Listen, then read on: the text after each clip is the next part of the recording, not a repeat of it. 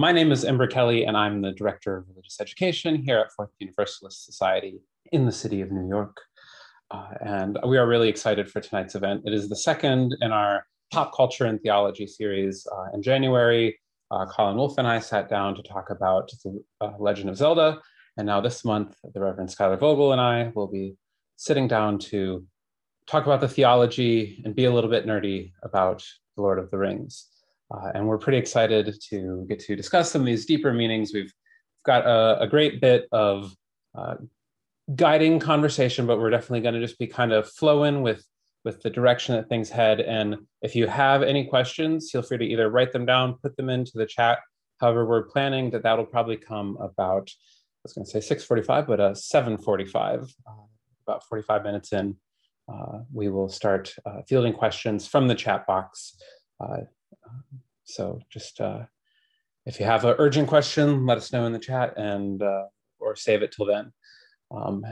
But since we are at 7:01, I'm going to hand it over to the Reverend Schuyler Vogel to do a little talking about what is the Lord of the Rings, in case maybe you are coming here just for a good conversation and know nothing about Lord of the Rings. So welcome, everyone. Thank you for joining us. We're glad you're here to talk about Lord of the Rings. I know Ember and I and Colin have been reading up on Lord of the Rings this last week, and it's certainly one of my favorite series. It was my escapist reading for the summer, why I blew through the three main books, The Hobbit, The Silmarillion, and parts of The Lost Tales, as well as Children of Hurin. So there's a lot of different information out there, and a lot of great reading for Lord of the Rings. But if you, to share kind of the overview of it, this is it's a fantasy series that was written, roughly in the first half of the 20th century by a guy named J.R.R. Tolkien, who was an English professor of linguistics at Oxford, and his life is notable for a lot of reasons. He was formed as a young man, having been sent to war, the First World War, fought the Battle of the Somme. At one point, wrote that all but one of his great friends had died, and so he is somebody who was deeply shaped by loss and by conflict. And also was someone who's deeply interested in mythology, in religion. We'll talk more about that as the night goes on. But he started creating these fantasy worlds from a very early part of his life, even back when he was a soldier in the war, where he started creating these worlds and these narratives and these languages that he would put together. And so in some ways, the books that we know that are most famous, The Hobbit, the Lord of the Rings trilogy, are in many ways the product of decades of work that already happened, and so we have them now, and we appreciate them. They were basically published from the late 30s through the 1940s, and they're often sort of erroneously attached to World War II, but in fact the ideas behind them were shaped much earlier than that. A lot of us know them from the modern era, from the movie trilogy that was put together by Peter Jackson and others, and that of course re-energize these stories that are of course classic and timeless in their own way for a next generation and for this time period. So that is a basic overview, and we're going to dive into a lot of things about Tolkien himself, about the messages that Lord of the Rings has to offer us, and what it has to do with theology and the way that human beings perceive and understand the world. So that is a basic 101 of what Tolkien and Lord of the Rings is about. And, there are whole books written about him and this series, but just to get us started with some of that. So, Ember, would you like to start us off with some more in-depth conversation about Tolkien? Definitely. And I'd like to also just let folks know that this part where we are speaking is being recorded. We do have it set to only record speaker views. So if you're watching this in the future on YouTube, we also say hello to you there as well in the future. Hope it's nice there in the future. And so Tolkien, I'm much more of a Midwesterner, I suppose, in my pronunciation. You have picked up the proper pronunciation, and I still say Tolkien because it's what all of my friends said growing up. But he's just this really interesting guy. He is himself a very, very, I mean, I dare say, a hardcore Catholic. I mean, would you agree that that's a fair assessment, Schuyler? Yeah, he was very much being big into being Catholic, and that was a huge part of his identity.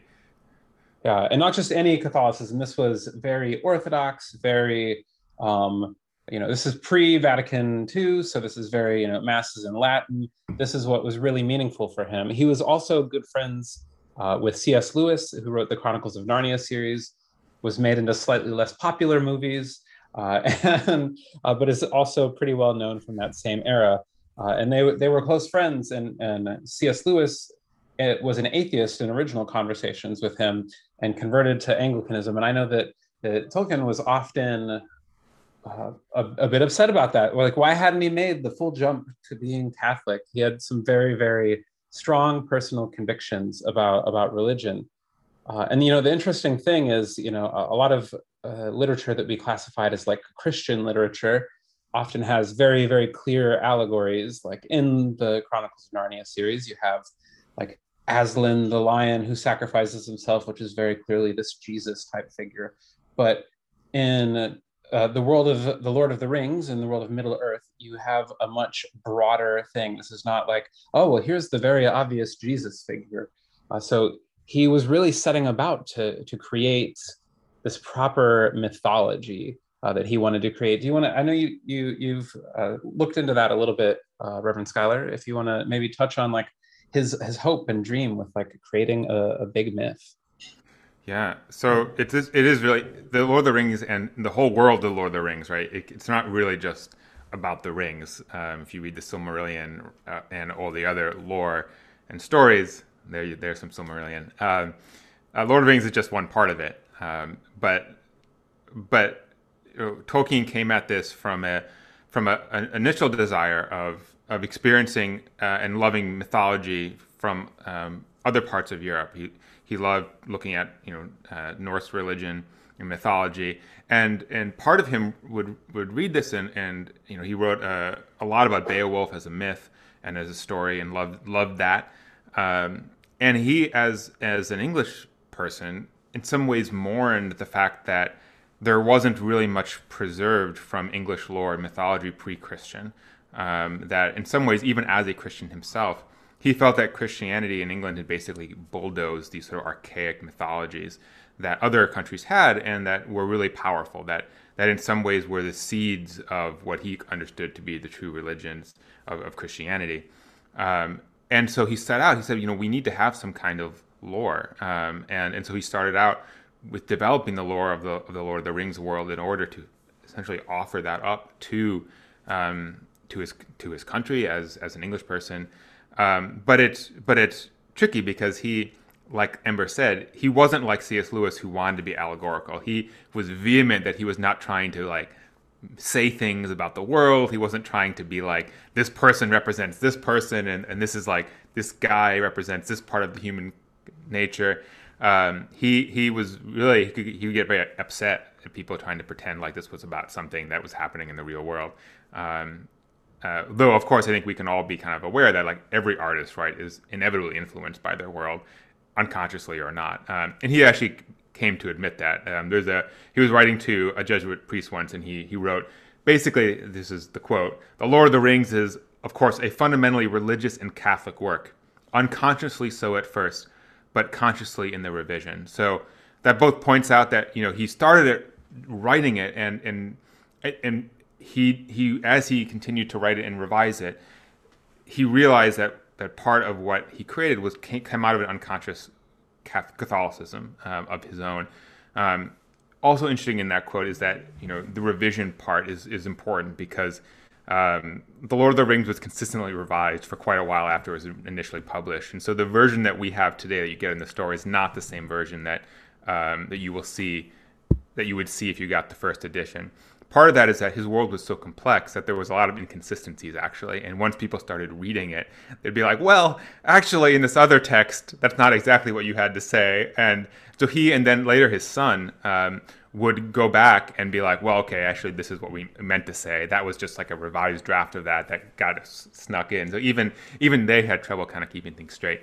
But I think that commitment to the Catholicism of it fit. I mean, he would also write this idea that like, and this is almost kind of you in a way, but like he said, I don't feel any obligation to make my story fit formalized Christian theology, although I did intend it to be consonant with Christian thought and belief. And so this idea of not trying to be formulaic about it, not trying to be creedal or doctrinal about it, but having the spirit of it reflect the spirit of Christianity in a way that was definitely there in some form. And we'll talk about kind of what that spirit was, right? Like what are the Christian messages that come with the stories and the characters and the morality of it.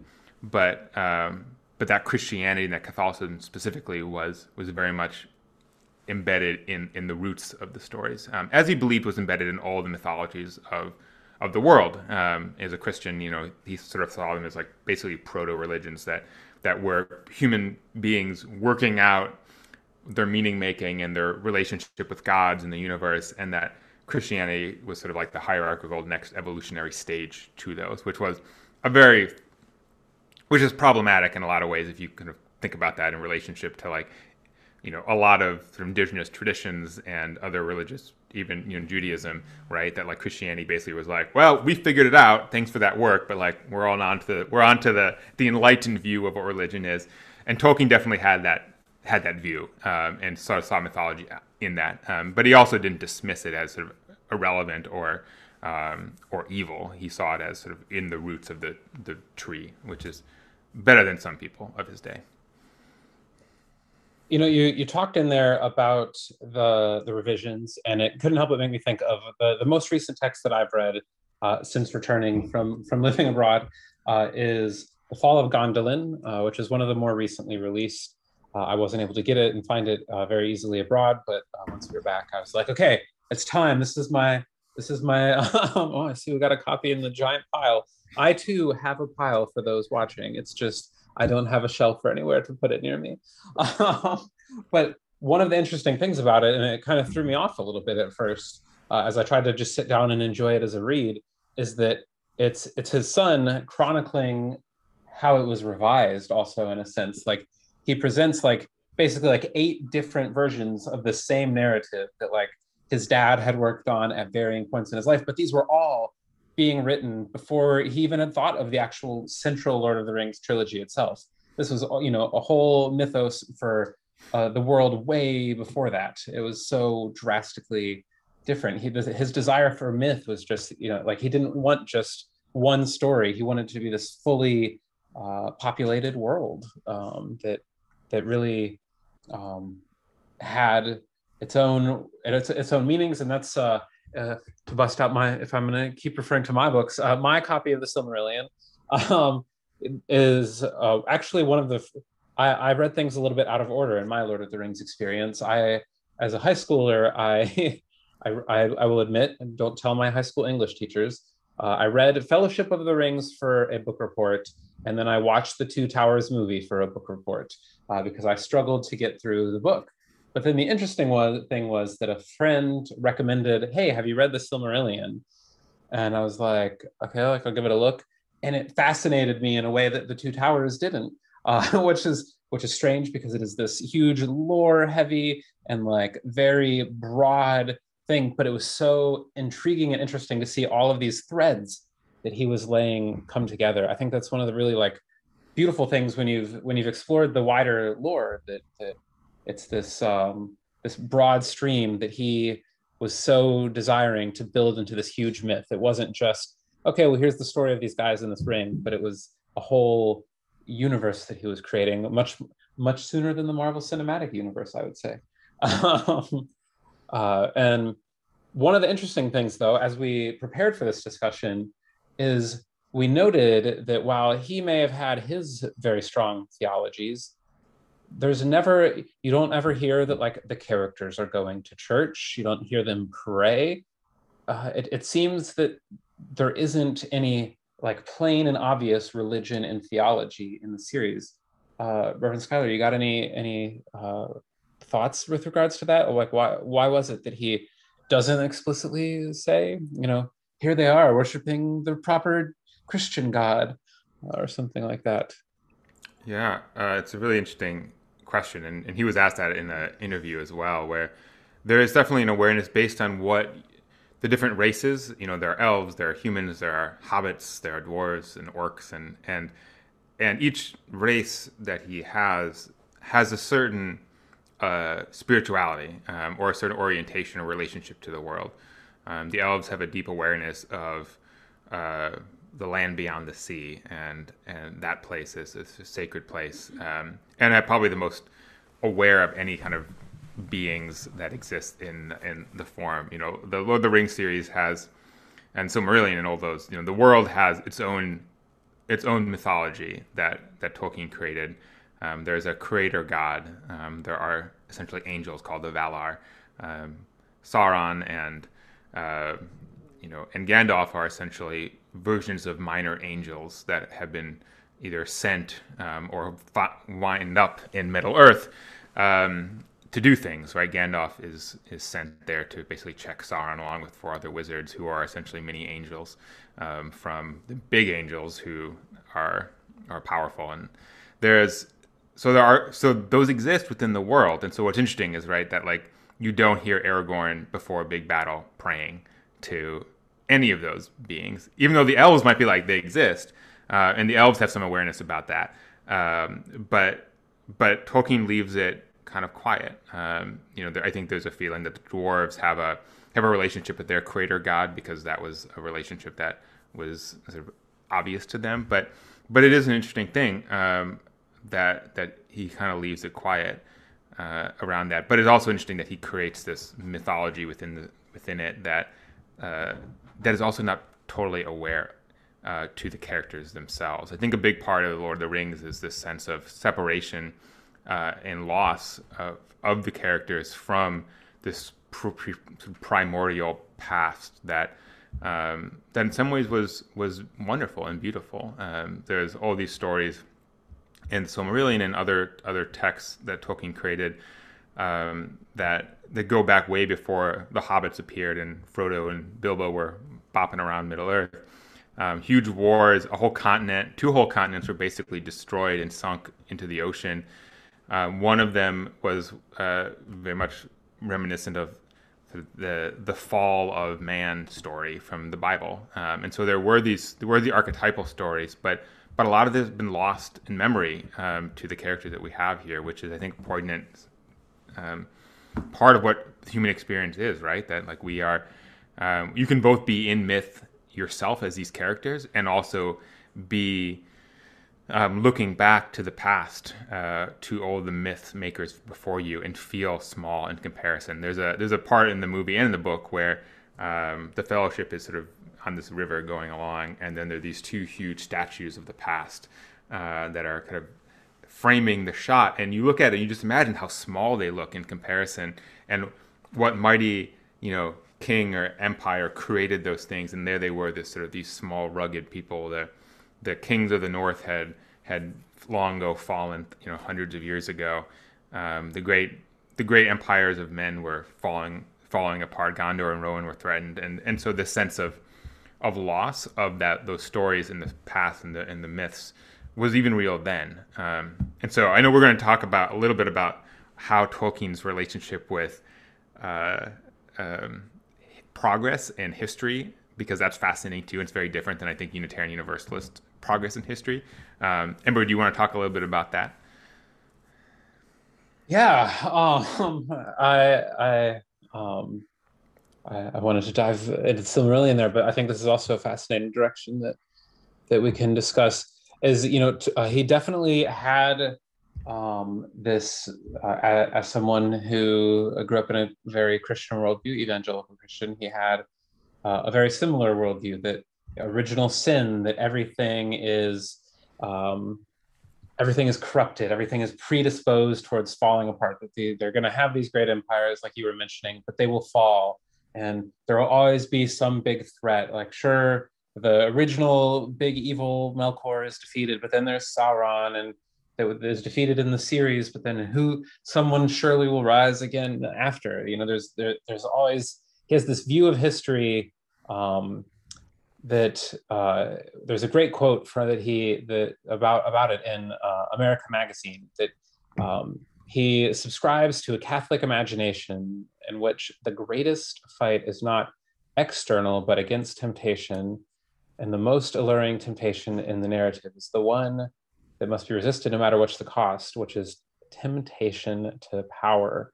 So he sees this power is corrupting, like the kings fall, the kings get corrupted, and the Two Towers. You have the king who's been corrupted by the advisor who's spreading him lies, and he has this belief that everything is bad, that there is an inherent evil in the world that can't be defeated outside of a final battle. And even in writing about history, he wrote once in a letter that he does not expect history to be anything but a long defeat. Schuyler, do you want to talk a little bit about that long defeat? Yeah, so I love this line. It's one of my favorite quotes of his from all time, because I really think that a lot of I speak for myself, but I think a lot of people these days really struggle with this idea, and the idea of progress. Certainly, Tolkien comes out of a Christian background, and a lot of Christian theology is pretty clear on what progress is. And Tolkien shared it, and C.S. Lewis shared it, and a lot of these folks shared it, which is that, you know, evil is within the world, and evil is going to win in this world. That is a foregone conclusion. Things will fall apart.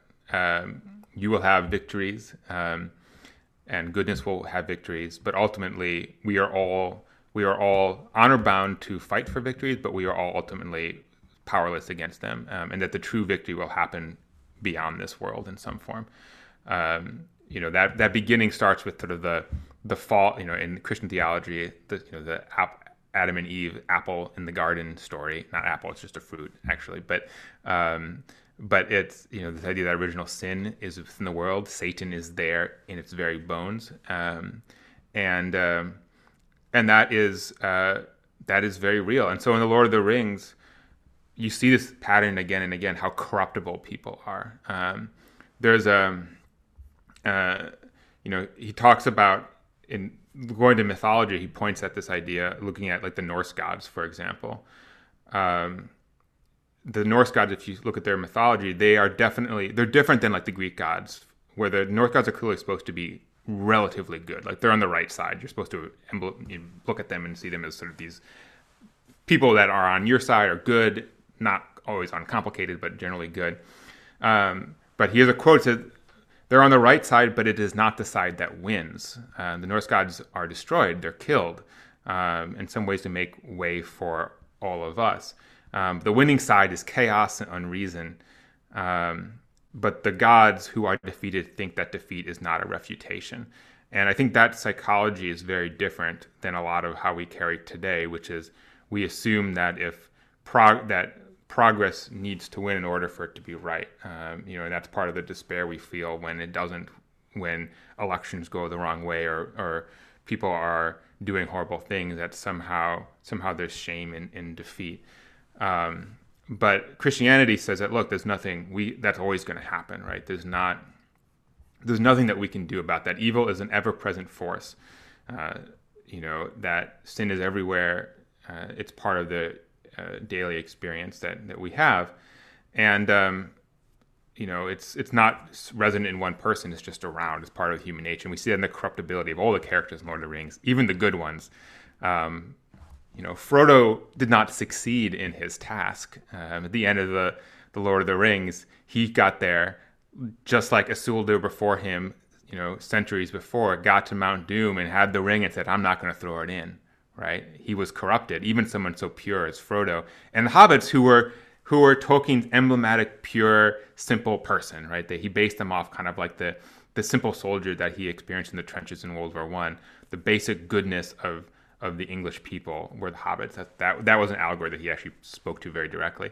But you see that with Frodo. You see Gandalf refusing to even touch the ring because of fear of being corrupted by it. You see Boromir, who was noble and also saw that the ring could be used and was corrupted by it. And so this idea that even the very best of us ultimately can fall to corruption, and really inevitably will fall to corruption.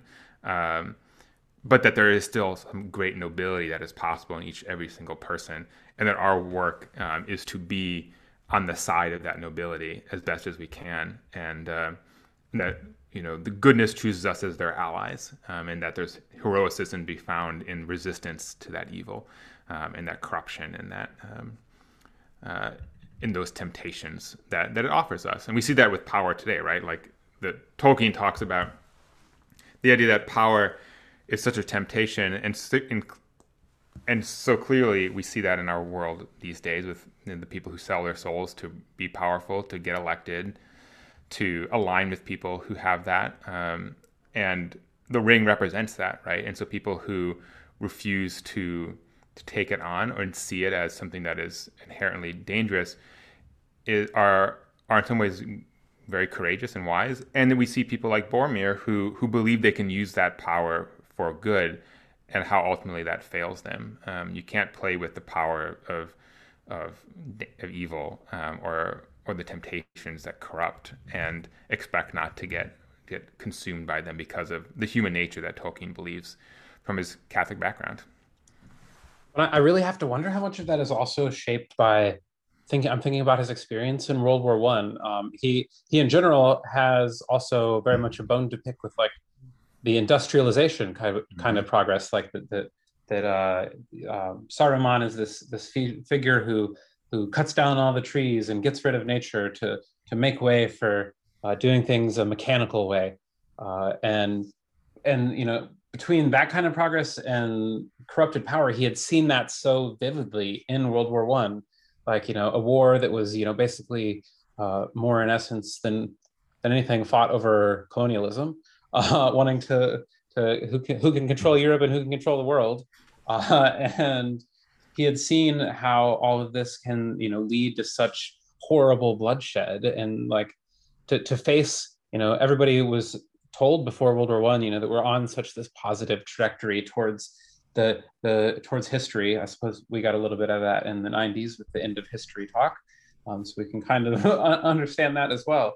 But it was very much this idea that we're headed towards, like, we're so close to just achieving the best world. And then World War One happened, and it really just threw so much disillusionment into so many people, that they thought that all these machines that were so great for helping improve the world, suddenly these machines are mowing them down in trenches and dropping biological warfare on folks like this. It was just I have to imagine it was a horrible experience that really shaped that idea of good and evil and a power and a progress. I want to head back to something though that you were talking about, because it really intrigued me as you were talking about how they see these figures and these seem so ancient and old, and so you do have that the human characters and the hobbits who are at least semi-human, that they are all much younger. You do have that Aragorn is significantly older because he's of an older race of humans called the Númenóreans. That's a whole side conversation we can have in a little bit. But then you do also have that, like, the elves that they come in contact with, such as Elrond, has literally been alive for thousands of years, who has seen more than one rise and fall of Sauron. That he has this ancient memory that in his parental elves and humans and such where some of those elves even experience these major angels. So you have like this whole hierarchy. Both you have a god figure, but then you have these major angels, then the minor angels and spirits, one of which ends up becoming Gandalf, as you mentioned. But then you do have these elves who have like this longer memory, but their culture is just so much different than like the hobbits, who are just sitting around smoking and drinking and having fun and enjoying life.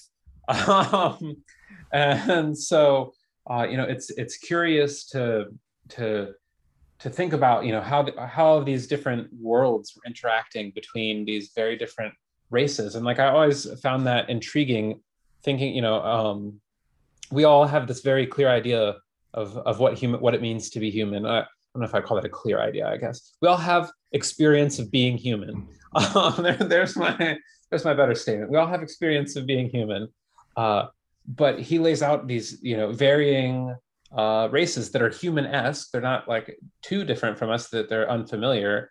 But you have these somewhat humanly angel figures. You have somewhat um, humanly spirit figures that even sometimes take the form of humans, such as Gandalf. But then you also then have the elves who live for thousands of years and who sail away, and you have the dwarves who are dwelling under in the rock and mining, and then you have the humans and the hobbits. You have so many different races experiencing so many different things, and in the series, and in the wider lore, it's part of this whole narrative that the god has created all of this in a song of creation, and everything has actually happened, but that it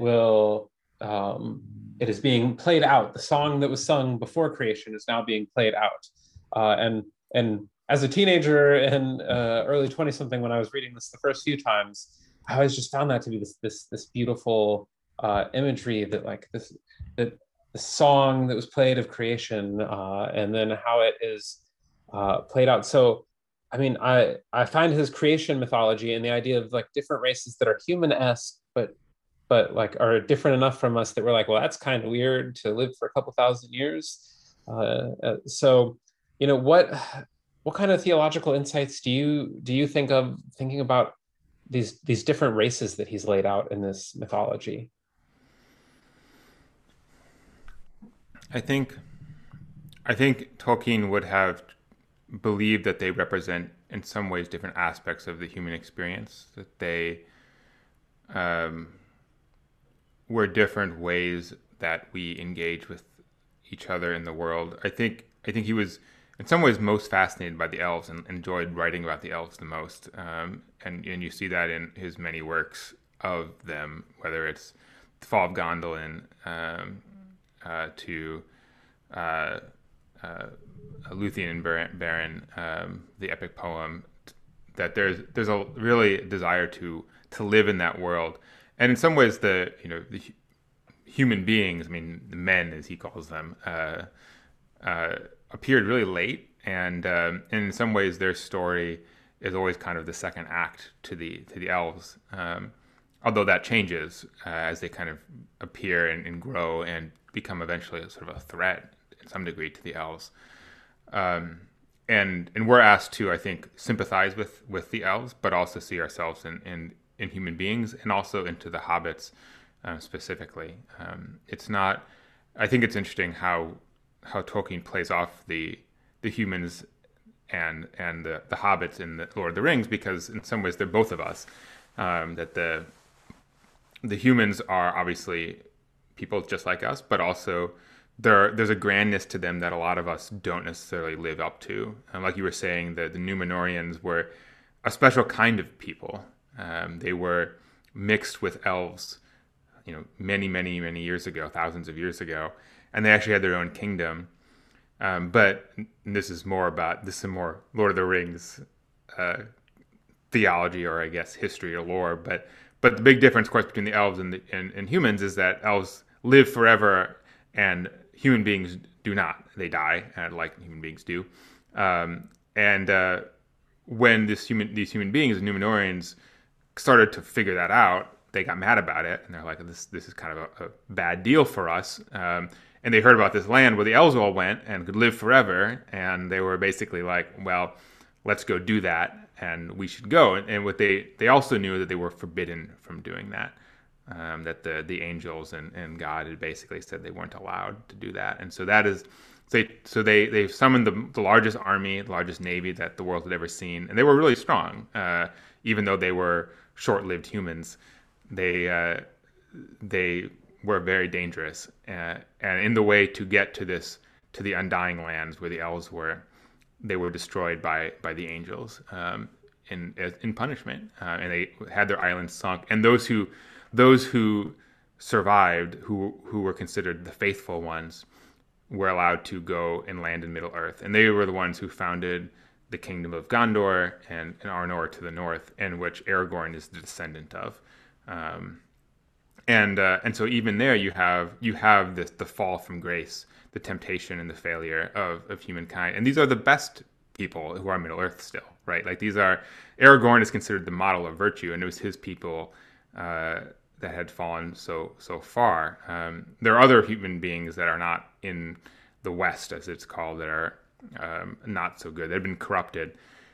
There's also some problematic views of them as sort of foreign to England, right? They look kind of Middle Eastern and presented in that way, which is an unfortunate product of Tolkien's time and education and place. But there's definitely those racial undertones that, like, the men of the West are blonde-haired and very white and blue-eyed and such things.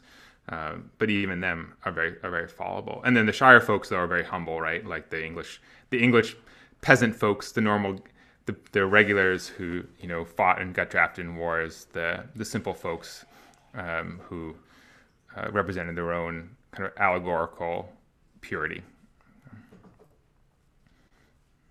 Well, I think, as you're talking about the remnant, I couldn't help but flash back to growing up as a teenager with the Left Behind series. And while that's not a Catholic worldview necessarily, this idea of like the faithful remnant that always perseveres, that, most people will fail, but there'll be the faithful remnant of the church, is a very, very Catholic idea and very, very Christian theological concept. Like that there's always like some group that gets it right because it can't go completely wrong. Like there's going to be some group that somehow stays faithful in the midst of all this.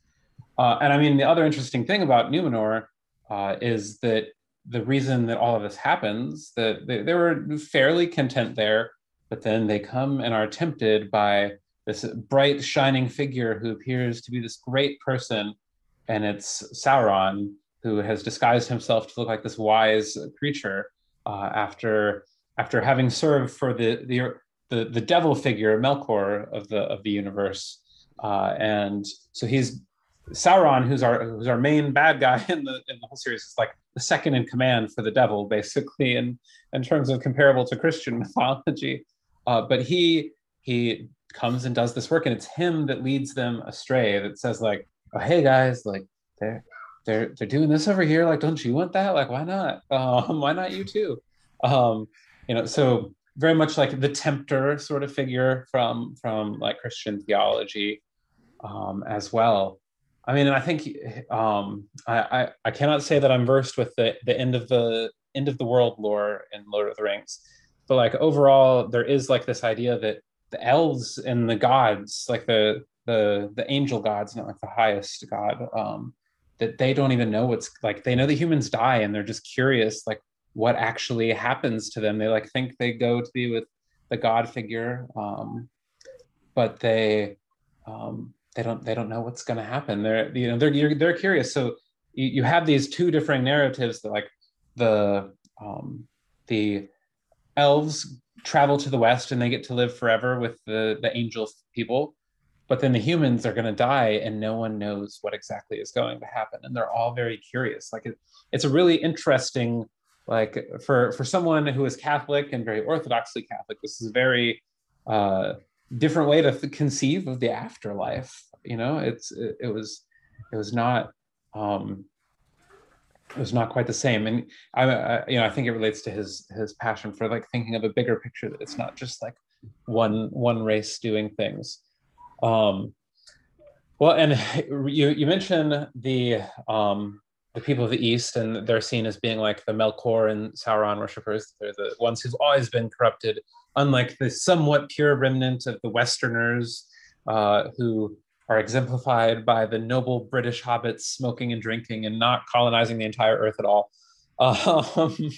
They have that, but then you also have the orcs, which in the wider mythology are corrupted elves. And so you have this idea that like humanity, that elves, that there is this natural corruption. Do you want to talk a little bit about like about that sort of like the orcs as the corruption, and what if the orcs had one, I suppose, would be another question. Like what is the world if the orcs are in charge? There's some really interesting writing about the morality of orcs, and what it is to be an orc and what orcs think and feel. Because so often they're basically portrayed as sort of these like mindless embodiments of evil and just terribleness. And what Ember said about they're basically elves that were captured, not each one of them, but the elves were captured at some point by either Melkor or Sauron, and they were twisted and tortured and turned into these through various experiments into these sort of beings that were orcs, and then they replicated them, and it's sort of this sad, scary thing. But people have looked at orcs and seen and tried to find like, well, what is it like? What are their organizing principles? What do they believe in? And there's some interesting lines just that people like look for in the Lord of the Rings, where like orcs are talking amongst themselves very briefly about like, well, this would be bad if this happened, or like this person doesn't know what they're doing. And you can see little glimpses of, if not morality, at least some cognitive awareness of things could be better or worse. That there are, there's I think one conversation where like orcs are like, I don't really want to be involved in this fight. Like it doesn't really, can't we just like go away and like leave this, not have to deal with all of this like battle between, with Sauron and versus the West, a sense of like, this isn't really my fight. I don't want to be part of it. Very small glimpses that like, maybe orcs aren't entirely corrupted themselves, that there is some, as much as you could say humanity there for them, which I think is really interesting. There's also a sense within Tolkien, and he talks about this separately from the books as well, that evil itself cannot create new things on its own, that it's not capable of creative, generative work, and that it can only imitate or mock and twist. And so it's very intentional in this theology that like Satan, even in Christianity, doesn't have the ability to create human beings. He doesn't have the ability to make his own world, because Satan isn't as strong as God themselves. All Satan can do is take what has been created and turn it bad. And that's true also with the Lord of the Rings world, where evil is always there and it's incredibly powerful, but it's a way of not giving it that creative power that is reserved only for God. And that's a theology that we see popping up in Christianity all over the place, right? Like in sort of destructive ways, toxic ways, where the church sees itself as the protector of women's bodies around created, giving birth, right? Like only God has the ability to decide these things, and so we don't allow women to choose. We don't allow contraception. We don't, that's the purview of God alone. And anything to mess with that is to try to play this God, or take what God alone reserves as the power to do. So Tolkien plays around with that a little bit when he talks about, orcs were not created. They were ultimately still of the main God, and that is important, and that the world is still controlled in some form by the divinities at play. So I suppose kind of as a last question for our portion. So if you have questions, get them ready, post them in that chat. We'll be getting ready to field them here in just a second. One of the central themes, we talked about this fight against evil, that even if it feels like a losing fight, that we're still on the side of the good.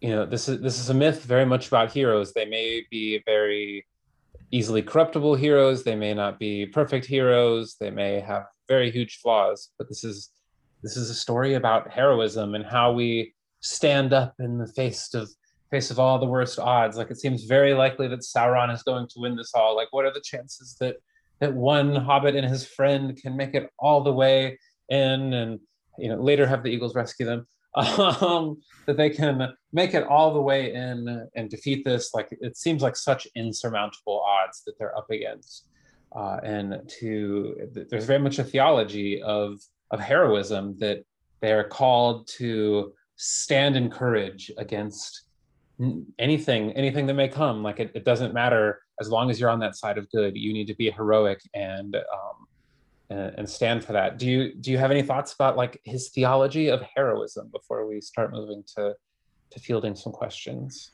Yeah, I think some of the best quotes from Lord of the Rings, which some of us know, are about that. I'll share some of those just because I think that they I don't know, they're just great. There's this classic line that when Frodo's talking to Gandalf, where Frodo says, "I wish," he's talking about this war and all the trouble that is facing the world now. And he says, "I wish it need not have happened in my time." And Gandalf replies, "So do I, and so do all who live to see such times. But that is not for them to decide. All we have to do is decide what to do with the time that is given us." Which I think is really true, right? That our job isn't to necessarily win. It's not necessarily to have all the solutions, but it is to do what we can with what the time we have. There's a I don't think this is part of that same conversation, but there's another great line that speaks to that, which is, I think this is Gandalf speaking again. He says, "It is not our part to master all the tides of the world, but to do what is in us for the succor of those years wherein we are set, uprooting the evil in the fields that we know, so those who live after us may have clean earth to till. What weather they shall have is not ours to rule." And so there is an understanding here about what our role is in our life, in our time, in our place, that we are to do what is asked of us for good, with the power that we have in the place and the people we are with. But we should be under no illusion that we will be the ultimate deciders of that, right? We don't master the tides of the world. What weather the future shall face is not ours to control or rule. All we can do is what the time that we have in front of us, what we can do, and that's I think there's something deeply reassuring about that, and it limits us from spiraling into illusions of control and despair when we realize that we don't ultimately have control, which I think can happen to us. And so heroism then is to embrace that, is to know that that is the work. It's not always glamorous work, because if we equate glamour with victory, we're going to be in trouble.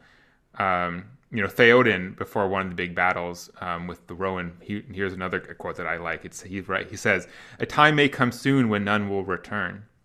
Then there will be a need for valor without renown, for none shall remember the deeds that are done in the last defense of your homes. Yet the deeds will not be less valiant because they are unpraised." And I think that's really important, right? Because we don't fight for glory, we don't fight for victory. We fight because we care about the world, and we see ourselves as on the side of the just and the true, and we don't do it because we believe that there is some ending that we are achieving. We do it because it's simply the right thing. And if we do the good because we expect some certain outcome, then we're really doing it in a transactional way, which is trying to barter with goodness or God or honor or whatever else it is. But we need to pursue it because it is just a virtuous thing. And so in creating a world where evil in some ways is bound to win in the end, Tolkien reminds us that the work, whether you're Aragorn, whether you're Gandalf, whether you're Frodo, your work is to do the task that's in front of you, do everything you can, do it with courage and honor, but recognize that you can't control the tides or the weather, and there is something liberating in that. I think that those are some vital lessons for this moment in history. I know I definitely see that quote about, "I wish I did not have to live through this." I see that one tossed around a lot. So those are vital lessons for us to hear and think about in these challenging times that we face. I'm going to go ahead and end our recording. So any who are joining in the future on YouTube or Facebook video, it was wonderful to have you join.